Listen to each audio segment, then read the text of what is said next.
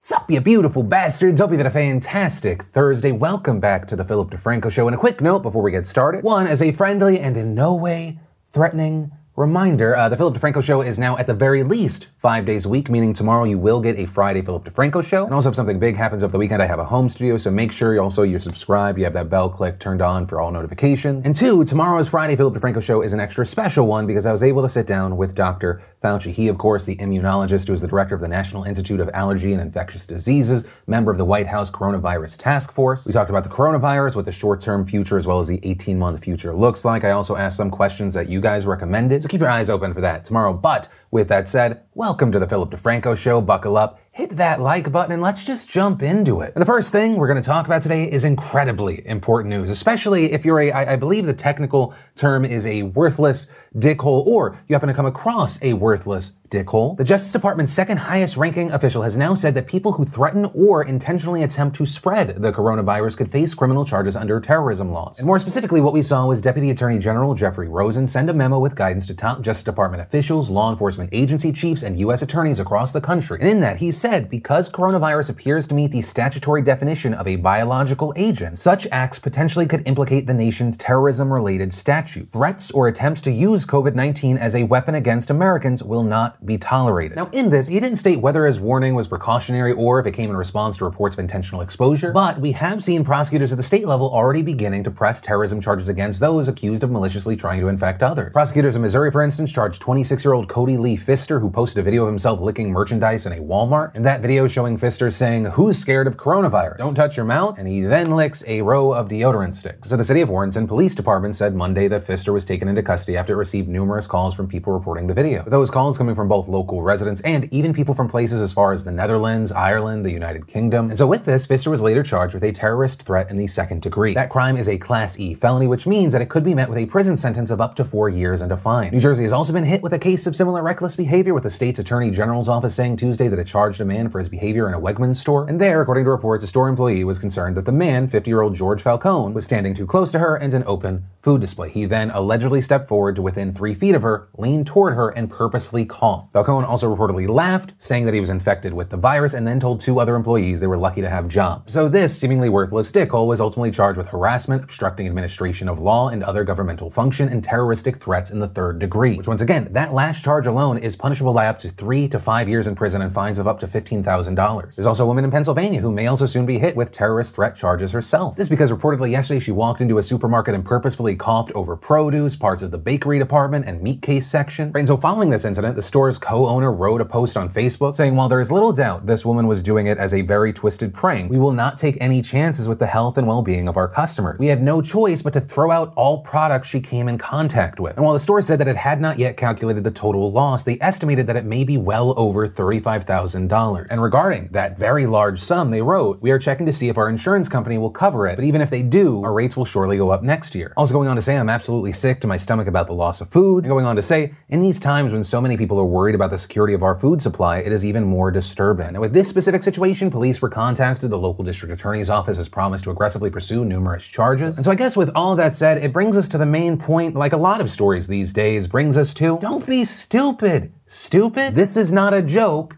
You're a joke. People are out there dying, people are out there hospitalized, people are out there scared. At the very least, just try to pump the brakes on being a garbage person for the next few weeks, if not months. And for everyone else out there that doesn't need the most obvious advice in the world, know that this is something being taken seriously, that something can be done about. But I guess to end this story, the question that I want to pass off to you is, what do you think about this level of charge? Do you think that it makes sense? Do you think it's overblown? Yes, no, why not? And then let's talk about money, jobs, unemployment, and the economy in general. And so first, let's talk about unemployment, because we knew unemployment numbers were likely to be high, but the number that we've seen is actually pretty staggering. Reportedly, 3.28 million people filed for unemployment last week alone. To make the comparison, that is exponentially higher than any single week we saw in the 2008 recession. In fact, this past week broke the previous record for weekly unemployment filings by nearly 5 times. Right, the previous record was almost 700,000 people back in 1982. But look, understand, I'm not saying this to cause fear or panic. This is a very, very specific circumstance, also a very unusual one. Right, a typical recession takes time. It plays out over a series of months, even years. However, this situation in the United States has basically all happened over a matter of 2 weeks. And so because the circumstances are so wildly different, it's hard to use those previous numbers to predict what's going to happen to the economy even just a month from now. You know, I mentioned the 2008 recession. There, we definitely definitely never saw weekly unemployment hit into the millions, but it was higher than average for about 5 years. And so when you added all of those years together, you got a total of about 26 million claims filed. And with the coronavirus, we could continue to see extremely high unemployment rates, but that could only last for a few weeks. After that, economists have said that the economy could bounce back relatively quickly. So what a number of experts have said is instead of treating this like a typical recession, let's look at it more like a natural disaster, right? Something that causes the immediate shutdown of an entire economic region. You look at Louisiana and Hurricane Katrina, for example. On average, you have about 4,000 unemployment claims being filed each week in Louisiana. When Katrina hit back in 2005, we saw this massive yet momentary spike. And that spike is actually very similar to the nearly 73,000 people who filed unemployment claims in Louisiana last week. But of course, unlike most natural disasters, it's not just one state. It's just about every state, with states like California, Massachusetts, Michigan, New Jersey, Ohio, and Texas all boasting some of the largest numbers. But by far, the biggest spike that we saw was in Pennsylvania, where nearly 380,000 people filed for unemployment. But still, one of the biggest questions that people have in their mind is this still a recession? Actually, on that note, this morning we saw Jerome Powell, chair of the Federal Reserve, addressing that question in a pretty rare interview with the Today Show. We may well be in a recession, but I would point to the difference between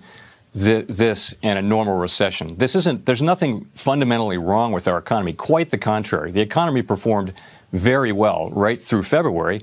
We've got 50-year low in unemployment for the last couple of years. So we start in a very strong position. This isn't something that's wrong with the economy. This is a situation where people are being asked to step back from economic activity, close their businesses, stay home from work. So in principle, if we get the virus spread under control fairly quickly, then economic activity can resume. Right, so essentially saying we may already be in a recession, but continuing to push the narrative that this is a much different situation. But very notably here, Powell also stressed, of course, we still don't know how quickly that could happen. And in the meantime, it's predicted that unemployment could climb as high as 40 million people by April, which then of course brings us to the question of, well, what happens to that potential 40 million people and also everyone else? And so of course, one of the biggest things that we're seeing regarding the economy is the $2 trillion stimulus package. And last night we saw the Senate unanimously pass it. It now goes to the House. They're expected to vote on it tomorrow morning. And if it passes without any revisions, it would then head to President Trump, who says that he would sign it immediately. Now, in response to this, so far, the stock market appears to have responded favorably. Back in mid-February, stocks were at an all-time high, the Dow Jones sitting at around 29,000 points. But then the coronavirus starts battering the U.S., stocks plummet. By Monday this week, the Dow Jones had sunk to 18,000 points. Notably, it had not been that low since 2016, but as the stimulus package got closer and closer and further along, we saw the stock market climb. And as of recording this video, the Dow is sitting at around 22,000 points. So there's that regarding Wall Street, but of course, what about Main Street? What's happening to Joe and Jane Blow? So, in this 883-page bill, Americans in general will receive a one-time direct deposit of up to $1,200, and married couples will get up to $2,400 plus an additional $500 per child. This is available for individuals with incomes up to $75,000 and married couples up to $150,000. Also, $350 billion are aimed towards small businesses of 500 or fewer employees. Reportedly, this relief would come in the form of loans, with companies able to receive up to 8 weeks of cash flow assistance, and if employers maintain payroll, the portion of the loans used for covered payroll costs, interest on mortgage obligations, rent, and utilities would be forgiven. Also, individuals can delay the payment of their 2020 payroll taxes until 2021 and 2022. All testing and potential vaccines for COVID-19 will be covered at no cost to patients. And of course, the biggest thing for all the people that are being laid off right now, a $250 billion extended unemployment insurance program. Yesterday, we talked about how several Republican senators said they had an issue with some people potentially actually making more money if they were laid off. This because in addition to the normal unemployment check that people would receive each week, they'd get an additional $600. And so as is, certain people might actually bring in more money on unemployment right now. And this would last for 4 months and also be extended to people that are self-employed, independent contractors, and gig economy workers. Now, 2 things here I want to hit on. 1, this in no way covers everything in the bill. In fact, I'll link down below for all the other aspects, all the other industries. But also, 2, a thing to keep in mind is that this is not the end of the story. Right? Even with this bill being $2 trillion, right? About 10% of the US GDP. A number of economists believe that another stimulus bill on top of this will be needed to help the economy. Either A, to stop continued bleeding as the coronavirus continues to spread, or B, if the coronavirus is contained, using it as a way to kickstart things once things have started. Because, as Jonathan Park, a professor of finance at MIT, said, this should not be thought of as a stimulus bill. This should be thought of as social insurance in a disaster state of the world for the most hard hit. And saying the idea is to freeze time for a month or 6 weeks and let people emerge with a not huge amount of debt, not starving, not being evicted. Right? And so one of the biggest things to understand with this situation is, we can throw whatever economic policy, stimulus, pull whatever levers we have, none of that matters if the problem of the virus is not handled. And that's the big thing driving all the potential outcomes and the timeline right now. Also, really quick, to go back to that point of rent, it's almost April 1st, meaning a lot of people's rent will be due very soon, which, given the state of what is happening here in the States, is why people are demanding a rent freeze. Right? Because while major cities like Los Angeles and New York have halted evictions during this pandemic, tenants will still have to come up with the money once this is all over, which right now doesn't seem possible for a lot of people. Also, some states have been able to suspend mortgage payments as well, including California, where just last night, Governor Gavin Newsom said that 4 out of the 5 major U.S. banks agreed to delay mortgage payments and stop foreclosures for 90 days, with the remaining 5th, Bank of America, willing to do so for 30 days. New York Governor Andrew Cuomo taking a similar measure last week. But this still leaves renters who are in most cases the most economically vulnerable in a tricky position because their payment is still on the calendar. And that's renters in general, but also in a particularly tricky spot. California and New York, they have some of the highest rental prices in the country. For example, in LA specifically, 60% of the population spends at least 30% of their income on rent, with some even spending over 50%. Over the past week, you maybe have seen people using the hashtag like cancel rent online, saying things like, Governor Gavin Newsom, how can you possibly justify not giving rent relief right now? Your orders forbid us from making income. Landlords are getting mortgage relief, but renters are expected to keep paying rent with what income? Outrageous. Shame on you. Another reading, being immunocompromised, vulnerable, and unemployed is a lethal combination. Deciding between life-saving medications and food/rent is highly problematic. And you also have some government leaders calling for it as well, like New York State Senator Mike Gianaris, saying let's cancel rent for 90 days to keep people in their homes during the coronavirus crisis. And others like Representative Alexandria Ocasio-Cortez tweeting, I just don't understand how it's reasonable to expect what could be millions of people and small businesses who suddenly had their incomes cut off to pay rent, mortgages, and major bills on April 1st without any payment moratoriums or immediate relief. We've also seen a number of companies get involved with this discussion as they are also feeling the weight of this virus. Cheesecake Factory, for example, said that nationwide it will not be paying rent in April, saying that the decline in restaurant traffic has been a severe blow to them, and telling Eater in a statement, we have to take both into consideration in terms of understanding the nature of our rent obligations and with respect to managing our financial position. We have very strong, long-standing relationships with our landlords. We are certain that with their partnership, we will be able to work together to weather this storm in the appropriate manner. And online, this move in general was received rather well, with people who have been calling for a rent freeze saying this is a strong example, some saying that corporations, because they're so big, they have so much weight, they were now leading the revolution. There have also been stories of individuals popping up, like that of Kristen Bell and Dak Shepard, who actually own property that they rent out in LA. They are actually waiving rent for the people who live there for the month of April, with their rep saying the tenants got an email with the news over the weekend, and adding the message expressed empathy and encouragement and promised to work with residents going forward as best as possible as everyone learns to adjust to the public health crisis. Right, but of course, on the other side, you have a number of people against a rent freeze, a rent strike. And this is because while some places have lifted mortgage payments or other kinds of debt relief, that is not the universal case. And in fact, there was a Bloomberg opinion piece that was published that suggested that freezing rent could ignite a mortgage crisis, with that piece saying there's pretty much no way around people eventually paying what they owe, ideally with the help of the US government, or else risk turning a health crisis into a banking crisis. Right, so that's the situation as it is now, and I mean, April 1st is less than a week away. So if something happens, it's going to need to happen soon. So in the meantime, for landlords out there, there's just advice. Advice from the likes of Tom Bannon, who is the chief executive of the California Apartment Association, one of the nation's biggest landlord groups, and he's argued for landlords halting evictions for tenants who have been affected by COVID-19 is good business. Adding, here's the reality. If you evict somebody, the chances of getting a new resident are not good. And I'll say, personally, I don't understand a situation where people don't